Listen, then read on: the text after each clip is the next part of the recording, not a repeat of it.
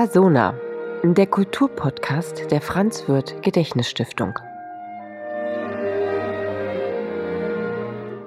Herzlich willkommen zu einer neuen Folge von Persona, dem Kulturpodcast der Franz-Wirth-Gedächtnisstiftung. Der Ton macht die Musik, das ist eine einfache Sache. Aber wer gibt den richtigen Ton eigentlich an? Und was meint ein junger Dirigent, wenn er sagt, dass er in die Stille hinein dirigiert? Ich habe ein Zitat von einem Dirigenten gefunden, der war bestimmt berühmt, auf jeden Fall war er berüchtigt. Der hat gesagt, Dirigenten, das sind verkappte Diktaturen, die sich glücklicherweise mit der Musik begnügen. Stimmt das? Das möchte ich heute gemeinsam in einem Gespräch mit dem Dirigenten Nicola Kirdorf besprechen. Herzlich willkommen, Nicola. Hallo, ich freue mich. Nicola, ich stelle dich erst kurz vor. Du bist 1994 in Köln geboren. Angefangen hast du mit der Trompete, ein weiteres oder ein Hauptinstrument heute ist das Klavier. Im September machst du dein Konzertexamen hier in Hamburg an der Musikhochschule im Fach Orchesterdirigieren. Aber noch vorher schon wirst du in der Elbphilharmonie debütieren mit der Hamburger Camerata. Dort wirst du als Dirigent zu sehen sein. Du hast zahlreiche Auszeichnungen schon bekommen, verschiedene Stipendien. Ich habe über dich gelesen, dass du im Jahr 2019 einen Meisterkurs bei dem Hamburger Generalmusikdirigenten Kent Nagano besucht hast. Von dem wiederum stammt das Zitat: Dirigieren sei eigentlich wie Schreiben und Zähneputzen gleichzeitig. Ich muss zugeben, ich mache das selten gleichzeitig. Nicola, was meint Kent Nagano mit diesem Zitat? Hast du das bei dem Meisterkurs rausbekommen? Ich denke, er spielt damit vor allen Dingen an oder möchte damit sagen, dass es beim Dirigieren halt viele Vorgänge gleichzeitig passieren, und es natürlich darum geht, diese Vorgänge auch gleichzeitig sozusagen zu tun, zu verfolgen im Orchester und natürlich auch zu reagieren zu können. Also, ich muss gleichzeitig Signale senden, ich empfange aber natürlich auch vom Orchester. Ich muss gucken, tritt das ein, was ich mir vorstelle? Kommt vielleicht vom Orchester doch ein anderes Angebot? Ähm, und da findet eben und gleichzeitig finden Sachen auf sozialer Ebene statt. Also, es findet sehr vieles einfach gleichzeitig statt. Und, ich glaube, das meint er, wenn er sagt: „Schreiben und Zähneputzen gleichzeitig.“ Also Multitasking. Du hast gerade eben schon beschrieben, was passiert, wenn du dirigierst. Und man merkt ja, dass es eben logischerweise ein ganz eigenes Sujet ist. Warum hast du eigentlich deine Instrumente, die Trompete und das Klavier, ein wenig zur Seite gerückt, hast das Musizieren und überlässt das Musizieren dem Orchester, um es zu dirigieren? Was war der Impuls dafür? Also, mich hat das Dirigieren einfach ab einer bestimmten Zeit sehr fasziniert und, sehr angezogen. Und das ist ja eigentlich auch also es muss so irgendwie mit 10, 11, 12 sowas gewesen sein. Ich habe auch zu Hause bei mir im Kinderzimmer mir dann CDs angemacht und dazu dirigiert, also als kleiner Junge. Und das ist ja im Prinzip eigentlich 'ne kindliche Vorstellung, die man hat. Also, als 'n Kind war ich ja da, das sich vorstellt: „Wie ist das zu dirigieren? Wie könnte das sein?“ Und das hat mich aber trotzdem irgendwie angezogen. Kann man vielleicht sagen, dass der Wunsch des Dirigenten schon auch ist, ein Stück, was ja schon bereits in der Welt ist, neu entstehen zu lassen? Auf jeden Fall, würde ich sagen. Also, das Stück ist ja sowieso nie nur das, was auf dem Papier steht. Obwohl man natürlich gleichzeitig ja sagen könnte, das ist eigentlich das einzig Sichere, was wir vom Stück haben. Aber Musik wird realisiert durch Musiker. Musik ist etwas, was im Klang erlebt wird, also durch die Sinneswelt. Das heißt, das, was auf dem Papier steht, ist immer nur eine Art, ähm, Absichtserklärung, Skelett, Fragment oder also irgendwie. Also, es ist sozusagen das ist unser Anhaltspunkt als für jeden Interpreten und wir bringen das realisieren das in Klängen. Und das ist wahrscheinlich interpretieren, also übersetzen vom Papier in die Sinneswelt. Mhm. Da steigen wir gleich noch ein bisschen mehr ein. Wir sind aber noch ganz am Anfang unseres Gespräches und, ich wollte dich fragen, was ist denn eigentlich eine klassische Auftaktbewegung. Stell dir vor, jetzt würde nicht ich hier sitzen, sondern du ständest gegenüber von deinem Orchester. Könntest du mit deinen Worten beschreiben, mit welcher Mimik und Gestik du diesen Auftakt signalisierst? Hm, also, ich kann das jetzt ja hier machen. Also, ich würde versuche, Blickkontakt aufzunehmen mit den Musikern vorher und auch zu sehen, ob ich wirklich die Aufmerksamkeit von allen habe. Und ich glaube, dann geht so was wie so 'ne Aufrichtung durch den Körper, dass ich mich sozusagen versuche auch über die Hände die Leute zu sammeln, und sozusagen bei mir zusammenzubringen. Und dann kommt der Auftakt und dann können alle zusammen spielen. Also, du siehst jetzt, was ich hier mache. Das kann jetzt Ja. der Hörer nicht sehen. Dann beschreibe ich, was der Hörer nicht sehen kann. Und zwar, du richtest dich auf, quasi wie in einer Yogaübung. Der Kopf wird ganz nach oben gestreckt und dabei kreuzt du die Hände und legst sie aufeinander. Und das Ganze vor deinem Oberkörper, sodass klar ist, ich bin soweit. Hm. Dann machen wir mit dieser Bewegung weiter. Musik ist ja eigentlich für mich eine Art von Kommunikation, nur ohne Worte, mit Tönen. Ein Dirigent fügt ja diesen Tönen eine weitere Kommunikationsform, nämlich mit Mimik und Gestik hinzu. Kannst du erklären, wie du mit einem Orchester sprichst? Ich bereite das Stück vor.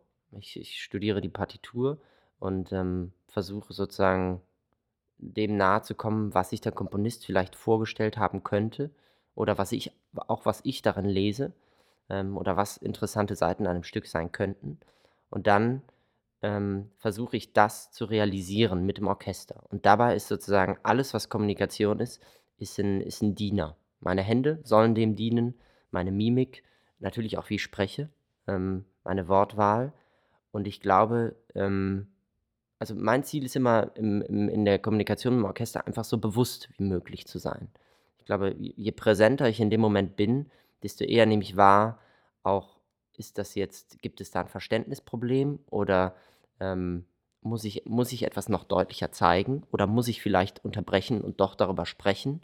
Ähm, also, ich denke, diese unterschiedlichen Kommunikationsmittel sind eben genau das, also Mittel. Ja auch um einen Austausch. An der Stelle muss jetzt diese Instrumentengruppe dann aber auch kommen und da gibst du ja dann auch, die Zeichen. Was kannst du mir Situationen beschreiben, wo es dann schwierig wird? Was machst du dann, wenn das Orchester eben nicht genau so mitspielt, wie du meinst, es anzuzeigen? Hm, ja, das ist natürlich schon auch nicht immer ganz einfach, weil ich glaube, die erste Frage, die man sozusagen lösen müsste, wäre, liegt es an mir oder liegt es an denen? Und das ist schon eigentlich fast nie ganz klar zu lösen, weil es liegt natürlich irgendwie wahrscheinlich doch immer an beiden. Oder, ich kann nicht sagen, der ist zu dumm oder der hat nicht gut genug geschaut, sondern, ich könnte ja auch andersrum sagen, ich habe mich nicht gut genug auf mein Gegenüber eingestellt, mich nicht genügend bemüht, dieser Person oder dieser Stimmgruppe das verständlich zu machen. Wie lange brauchst du, um mit einem Orchester auf einem gewissen Level zu sein? Ganz unterschiedlich. Also, manchmal gibt es wirklich, Momente, wo ich das Gefühl habe, es ist eigentlich, vom ersten Ton an oder schon vor dem ersten Ton gibt es so eine Art von Übereinstimmung, so ein gemeinsames Gefühl.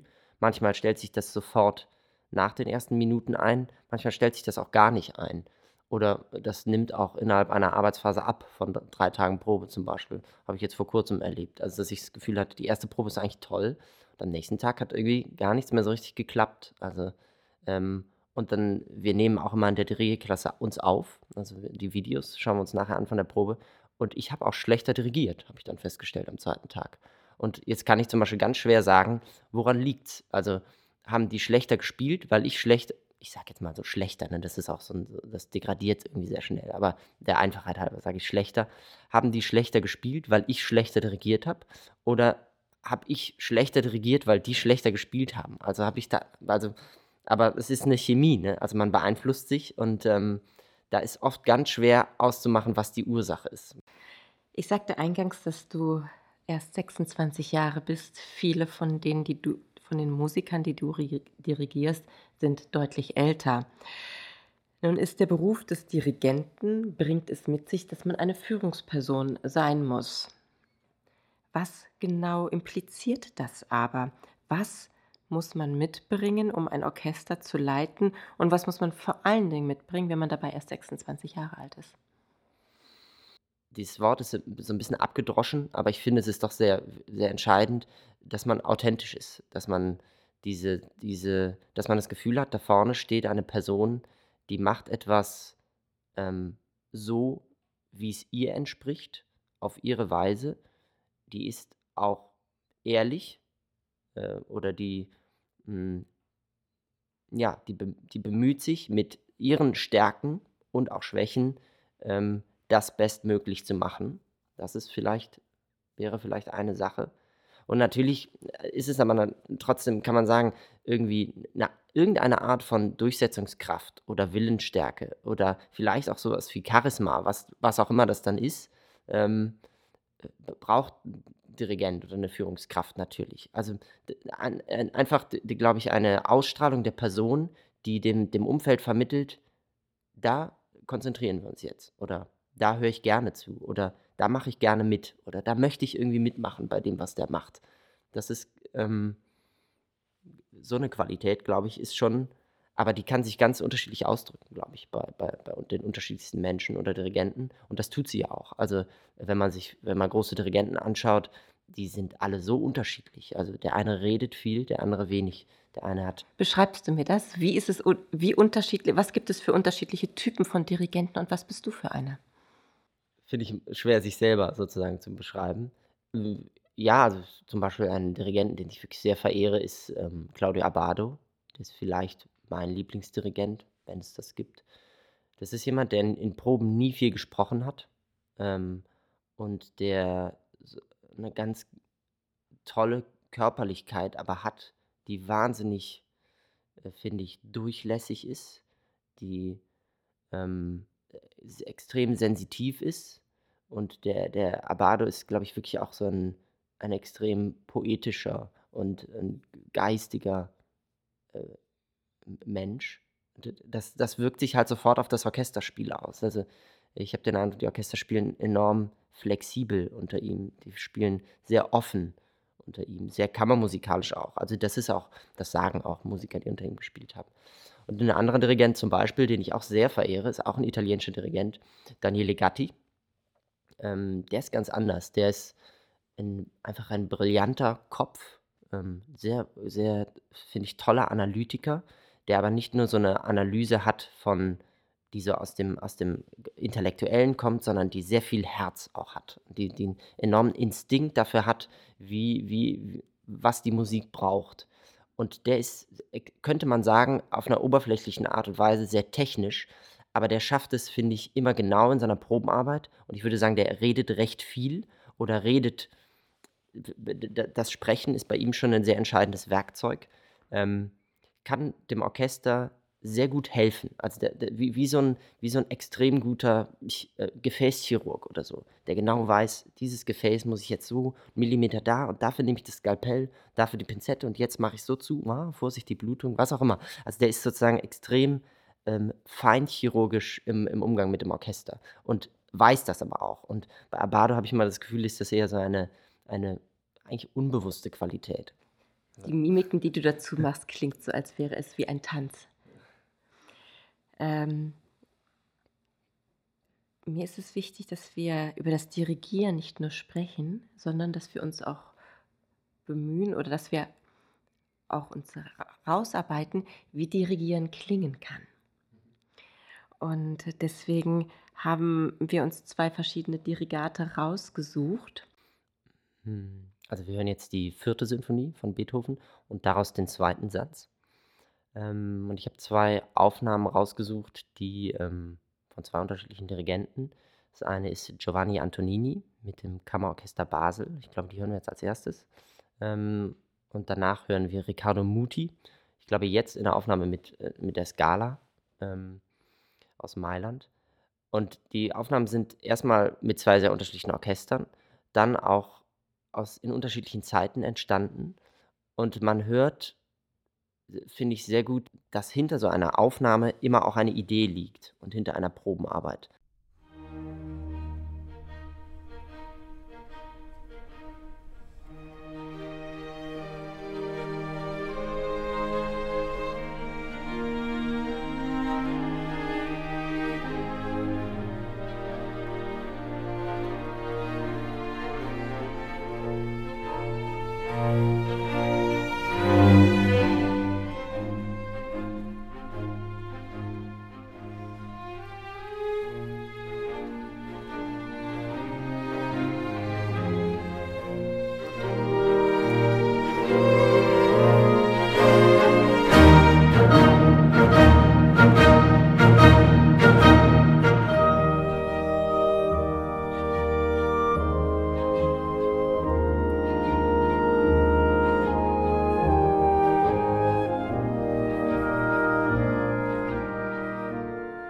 Ich würde vorschlagen, dass wir jetzt gleich im Anschluss die zweite Interpretation hören. Sehr gerne.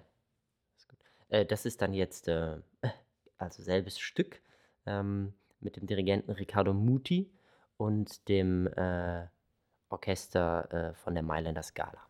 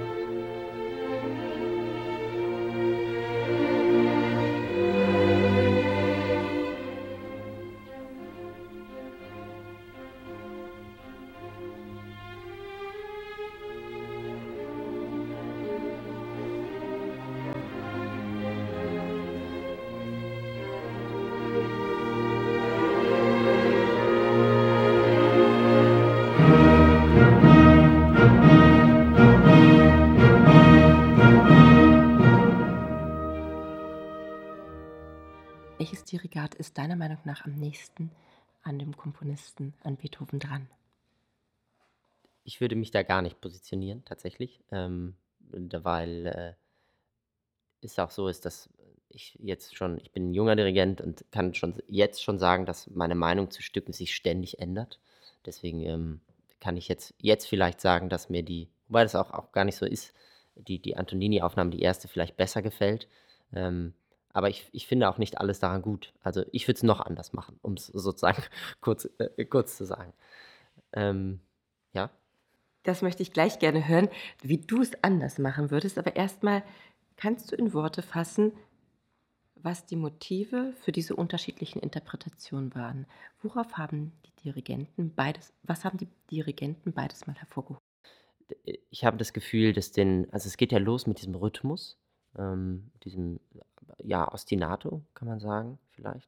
Und der Antonini nimmt das extrem kurz. Also, der macht wirklich bam, bam, bam, bam.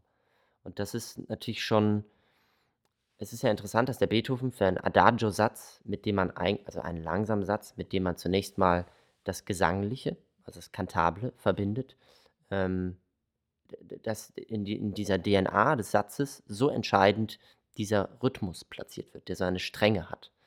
Das ist schon an sich ein natürlich 'n Griff der Komposition.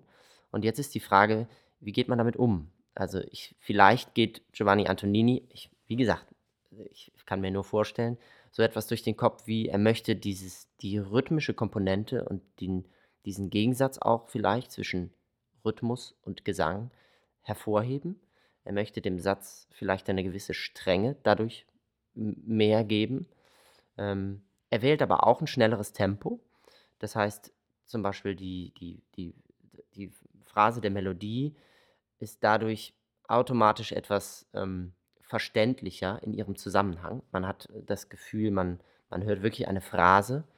Bei Muti, der ein sehr langsames Tempo wählt, vor allen Dingen in dieser Aufnahme, ähm, ist es so, dass man fast das Gefühl hat, es entsteht so 'ne ewig lange Linie und aber auch schön vielleicht die Idee von Ewigkeit, von etwas sehr Langgezogenem, von 'nem Zustand so außerhalb der Zeit. Ähm, der macht andersrum, was der Muti eben macht, äh, in diesem Rhythmus am Anfang, äh, macht er vor allem die zweite Note, die Hauptnote, sehr lang, und dadurch kommt in den Rhythmus, ähm, wieder eine gesangliche Qualität. Ähm, und ja, das ist natürlich, d sozusagen einfach ein anderer Zugriff. Also, möchte man das rhythmische Element betonen oder nicht? Und das ist eben, das macht man oder macht man nicht durch die Art und Weise, wie man's spielt. Ähm, ja, das wäre jetzt so ein Punkt rausgegriffen, in dem die 'n sehr unterschiedlichen Zugang haben, die beiden Aufnahmen. Ich habe mir die beiden Aufnahmen im Vorfeld angehört und ich habe jedes Mal, wenn ich sie höre, eine andere Meinung dazu. Ist das bei Dirigenten ähnlich oder dass es ein wenig von der Tagesform abhängig oder gibt es vielleicht auch im Dirigieren von solchen klassischen Stücken eine Art Moden? Gibt es ganz sicher. Also, die Muti-Aufnahme wird, ich schätze jetzt mal so 90er, aus den 90ern sein, vielleicht ist sie auch später oder früher, aber das ist jetzt mal so mein Tipp. Und da gab es schon noch ein bisschen eine andere Ästhetik. Ähm, die historische Aufführungspraxis beispielsweise, von der Antonini sehr beeinflusst ist, auf jeden Fall. Das hört man auch am Klang, der ist nicht so stark Vibrato geprägt zum Beispiel. Ähm und auch, ja, an der Spielweise insgesamt. Die historische Aufführungspraxis war aber damals noch nicht so, sozusagen so weit verbreitet, wie sie das heutzutage ist, so. Und, das Musikspiel oder auch das Orchesterspiel war, noch beeinflusst von früheren Ästhetiken, wie zum Beispiel, also das Extrem ist immer Karajan, den man so ranzieht, der so ein ewiges Legato, sehr langsame Tempi, nimmt. Und ich will darüber gar nicht urteilen, sondern ich möchte es wirklich nur beschreiben. Ähm aber aus dieser Ästhetik heraus, habe ich das Gefühl, ist die Muti-Aufnahme eher entstanden. Ähm, und ja, Du sagtest gerade, du würdest es noch ganz anders dirigieren. Wie denn? Was würdest du anders machen? also, ich würde 'n Tempo wählen, das etwa dazwischen liegt. Ähm, ich würde auch 'ne Artikulation wählen, die dazwischen liegt. Also, ich würde das von Giovanni Antonini empfinde ich als zu fast dann schon lustig. Ähm, und das nimmt für meinen Geschmack der Musik ein bisschen ihre Größe. Also, ich finde, es ist 'ne Musik, die 'ne enorme Größe hat und fast so eine, ähm, Religiosität oder so 'ne, Heiligkeit, ähm, auch s etwas wirklich sehr Klassisches und sehr Klares und Reines. Und, dann empfinde ich, dass es bei Giovanni Antonini mit der Kürze des Rhythmus zum Beispiel, ja, eben zu sehr auf der lustigen Seite ist und auch das Tempo als zu schnell. Auch nachher, wenn es letzte Sache dazu, ich will auch nicht zu sehr hier jetzt 'ne Werkanalyse oder Audioanalyse machen, aber wenn dieser Rhythmus dann im Tutti im Fortissimo kommt, ähm, bekommt das, wenn man ein langsames Tempo nimmt und diesen Rhythmus sozusagen einfach kraftvoll in den Raum stellt, finde ich, äh, dann hat man wirklich das Gefühl, man steht wie vor so einem großen, riesigen Gebäude oder, also, es ist wirklich, man schaut etwas sehr Großes an. Und wenn man ein zu schnelles Tempo nimmt, und dann besteht immer die Gefahr, dass man zu sehr drüber hinwegwischt, so, auch sehr salopp gesagt. Und das finde ich ist ein bisschen das, was Antonini passiert. Also, er fasst dann zu sehr das zusammen und dann hat man das Gefühl, dass dieser ganze Fortissimo-Auftakt 'n Auftakt ist zum nächsten Takt, und das, glaube ich, ist nicht gemeint. Du hast uns gerade mitgenommen und sehr bildlich erklärt, was alles bei dir im Kopf passiert, wenn du ein Stück interpretierst. Du studierst, bist kurz vorm Abschluss und ich frage mich, wie man das eigentlich studiert und vor allen Dingen auch trainiert. Du sagtest mal sowas in die Stille hinein dirigieren. Darunter kann man sich nur schwer was vorstellen. Wie genau trainierst du? Denn ein Orchester steht ja jetzt nicht jeden Tag parat für dich. Mhm. Ja, also du sprichst ja unter anderem an, wie wir arbeiten. Also im Unterricht bei unserem Lehrer hier in Hamburg dirigieren wir eben als eine Unterrichtsmethode sehr viel in die Stille hinein. Ähm, Man könnte das erst mal so als absurd, bezeichnen. aber ich finde, das ist es gar nicht, weil es beim Dirigieren so viel um die Genauigkeit der Vorstellung, glaube ich, geht des Dirigenten. Und die sieht man auch ohne Orchester. Also oder man sieht sie ohne Orchester vielleicht auch noch mehr, weil man quasi nackt ist. Ähm, Darf ich da mal ganz kurz nachhaken? Das heißt, du machst eine CD an und dirigierst so in die Stille hinein? Oder was heißt das? Also, was muss ich mir da vorstellen? Einen leeren Raum und du dirigierst einfach nur und ich denke mir auch die Musik, oder? Richtig, genauso. Also, wir stehen im absolut stillen Raum. Es läuft keine Aufnahme. Unser Lehrer sitzt vornehmlich auf seinem Sofa und wir stehen davor und, dirigieren. Und wir haben das Stück ja studiert und unser Lehrer kennt die Stücke wahnsinnig gut. Also, Ulrich Winfo hat die Stücke alle mal sehr präsent, ähm, und der sieht das auch sofort. Also, der sieht sofort: „Ah, jetzt wirst du schneller. Ah, da hast du die Bratschen vergessen. Vorsicht, willst du das wirklich so phrasieren? Na, was stellst du dir für 'n Klang vor?“ Also, der Nicola, ich bin völlig überrascht von dem, was du gerade sagst. Das heißt, ihr steht als Studenten in einem stillen Raum eurem Professor gegenüber und dann legst du los und dirigierst alles aus deiner Vorstellung heraus und synchron dazu hat dein Professor hört auch in seiner Vorstellung das gleiche Stück. genau, Es ist mucksmäuschenstill. ja. Das, erfordert eine Menge Vorstellungskraft. Aber erzähl weiter. Du dirigierst dann in die Stille herein. Ich hoffe, dass ihr auch an der gleichen Stelle seid, wenn dann die Korrektur kommt. Sind wir, ja. Also, das ist wirklich, und wenn nicht, dann heißt das schon, dass einer von beiden das Stück nicht gut genug kennt wahrscheinlich, oder 'n Fehler gemacht hat irgendwo. Aber das kommt eigentlich nicht vor. Also, wir er unterbricht dann natürlich und er sagt auch körperliche Sachen. Darum geht es natürlich auch. Wie stehst du? Ist die Brust nicht eingefallen? Ähm, Ist der Ellbogen zu viel beteiligt? Sollte man das mehr aus dem Handgelenk dirigieren? Aber wirklich alles, also von Technik bis hin zu sehr musikalischen Fragen. Also, dann unterbricht er auch und sagt: „Na, ich habe das Gefühl, du du also, was bedeutet dir die Musik? Was hast du für 'n Bild vor Augen?“ Oder manchmal unterbricht er auch und sagt: „Machen wir mal 'ne kleine Analyse, weil ich habe das Gefühl, du, du hast keinen guten Überblick über die Form.“ Oder was auch immer. Also, es sind wirklich unterschiedlichste Korrekturen. Also, dass, Musik sehr viel mit Vorstellungskraft zu tun hat, das war mir klar. Kreativität und schöpferische Kreativität kommt aus einem Vorstellungsvermögen. Das sagt unter anderem auch der Pianist Glenn Gould. Ähm, und dieser kanadische Sonderling, der mit seinen Einspielungen zu den Goldberg-Variationen musikalische Maßstäbe gesetzt hat, damit zu Weltruhm gekommen ist, ist einer deiner Vorbilder als Pianist. Was beeindruckt dich so an Glenn Gould? Wirklich sehr, sehr vieles. Ich muss auch sagen, er ist als Pianist, natürlich 'n Vorbild, er ist aber auch einfach als, Interpret, als Künstler, für mich 'n Vorbild in vielerlei Hinsicht oder 'ne große Inspiration, kann man vielleicht auch sagen, Vorbild.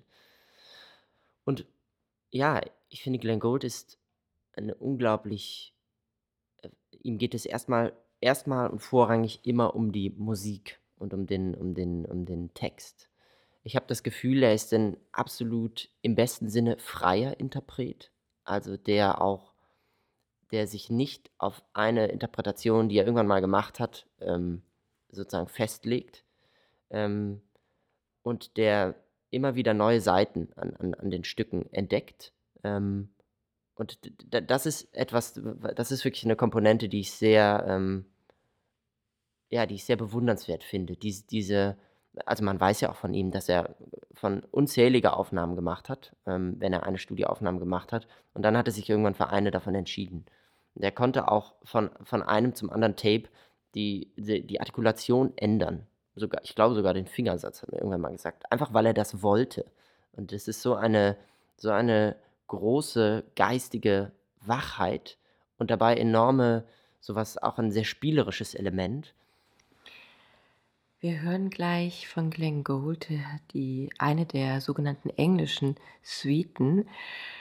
von Bach. Warum hast du uns die rausgesucht, die englischen Suiten? Hm, Ich habe selbst eine von denen gespielt, mal am Klavier und mag die besonders gerne.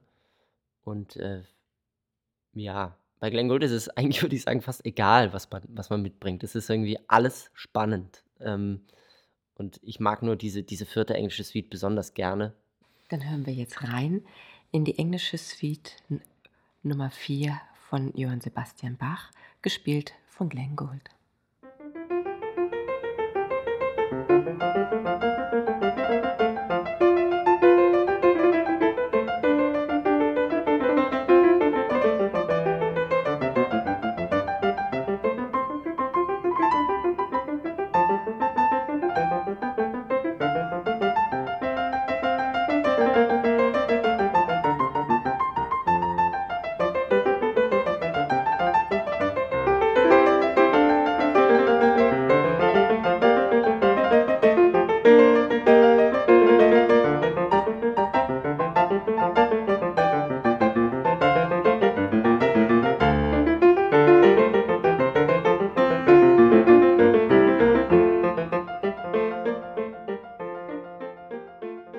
Ich finde, für Bach ist es ungewöhnlich schnell, heiter, fast französisch klingt es.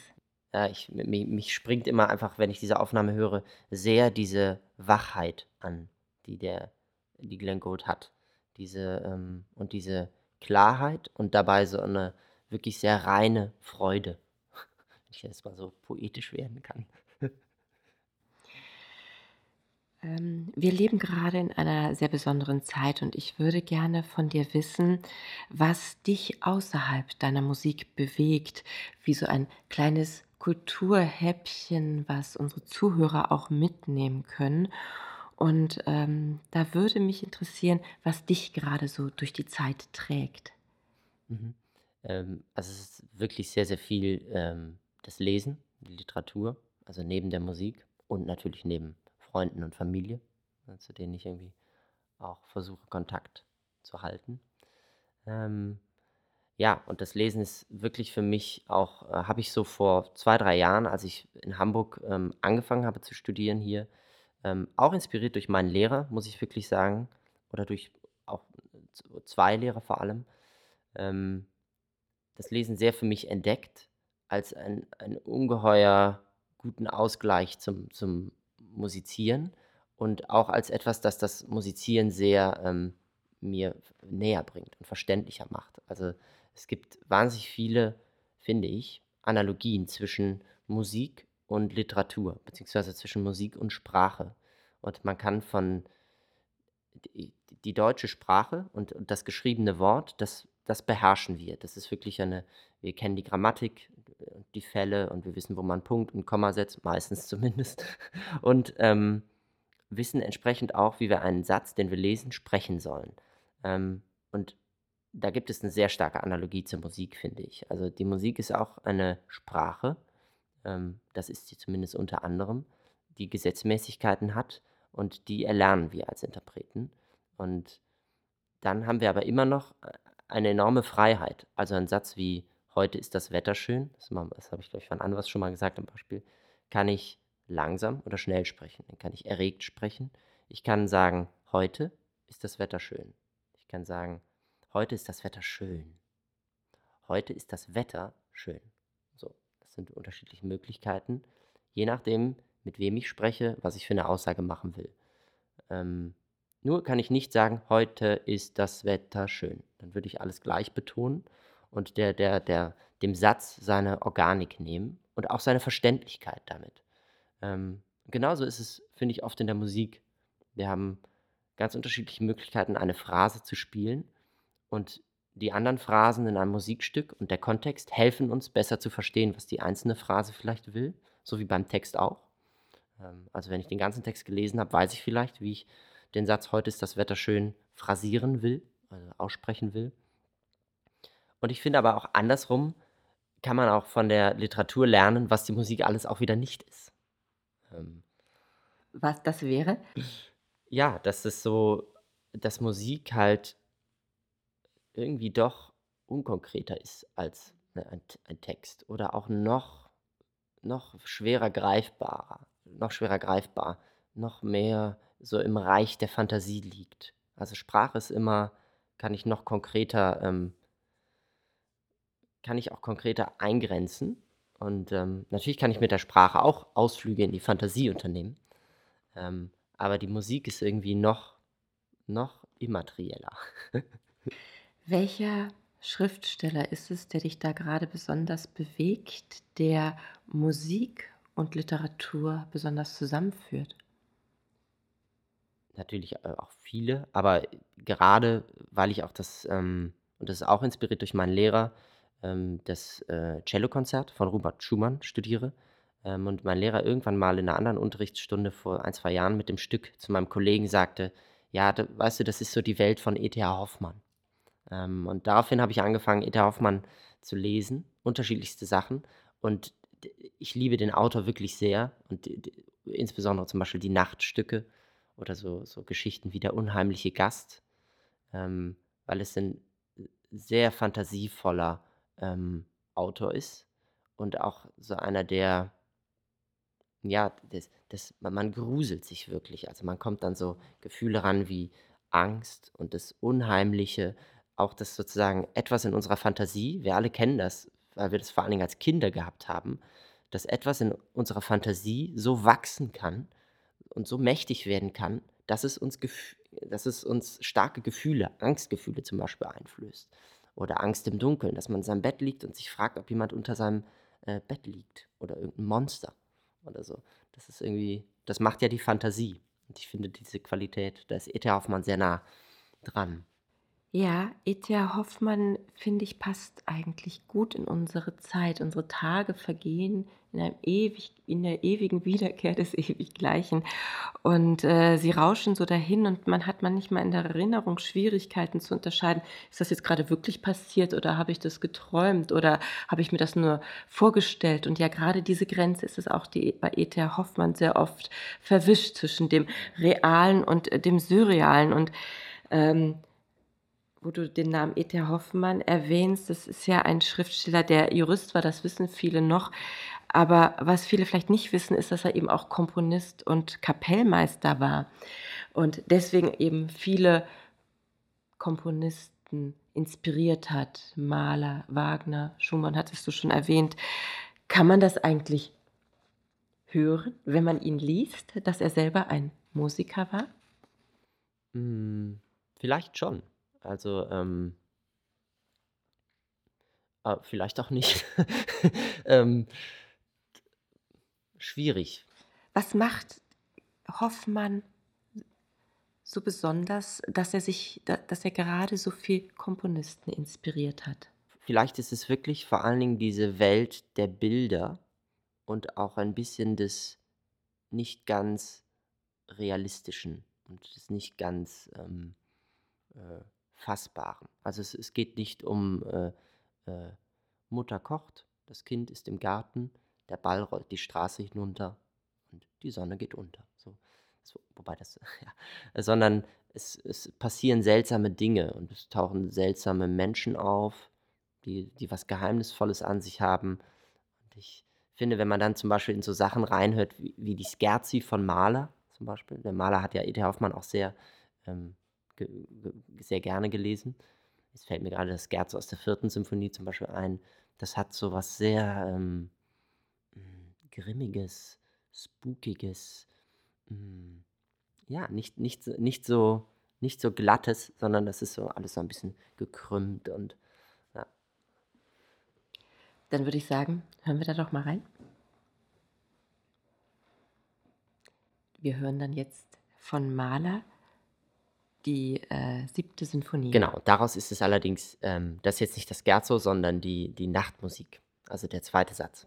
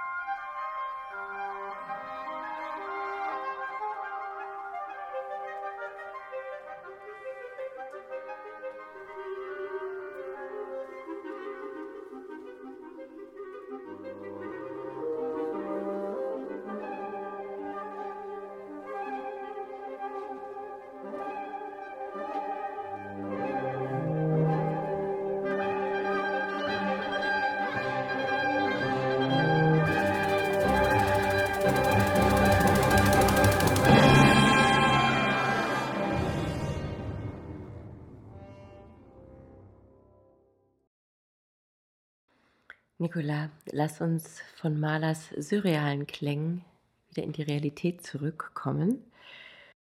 Auf dich wartet der renommierte Donatella-Flick-Wettbewerb in London. 500 Dirigenten haben sich darauf beworben und du bist einer von 20, die dazu ausgewählt wurden. Wie bereitest du dich darauf vor? Also, natürlich lerne ich erst mal die Stücke, ähm, und versuche so 'n Wettbewerb ist schon immer 'ne interessante Sache. Also, ich mache das jetzt, leider oder Gott sei Dank nicht zum ersten Mal.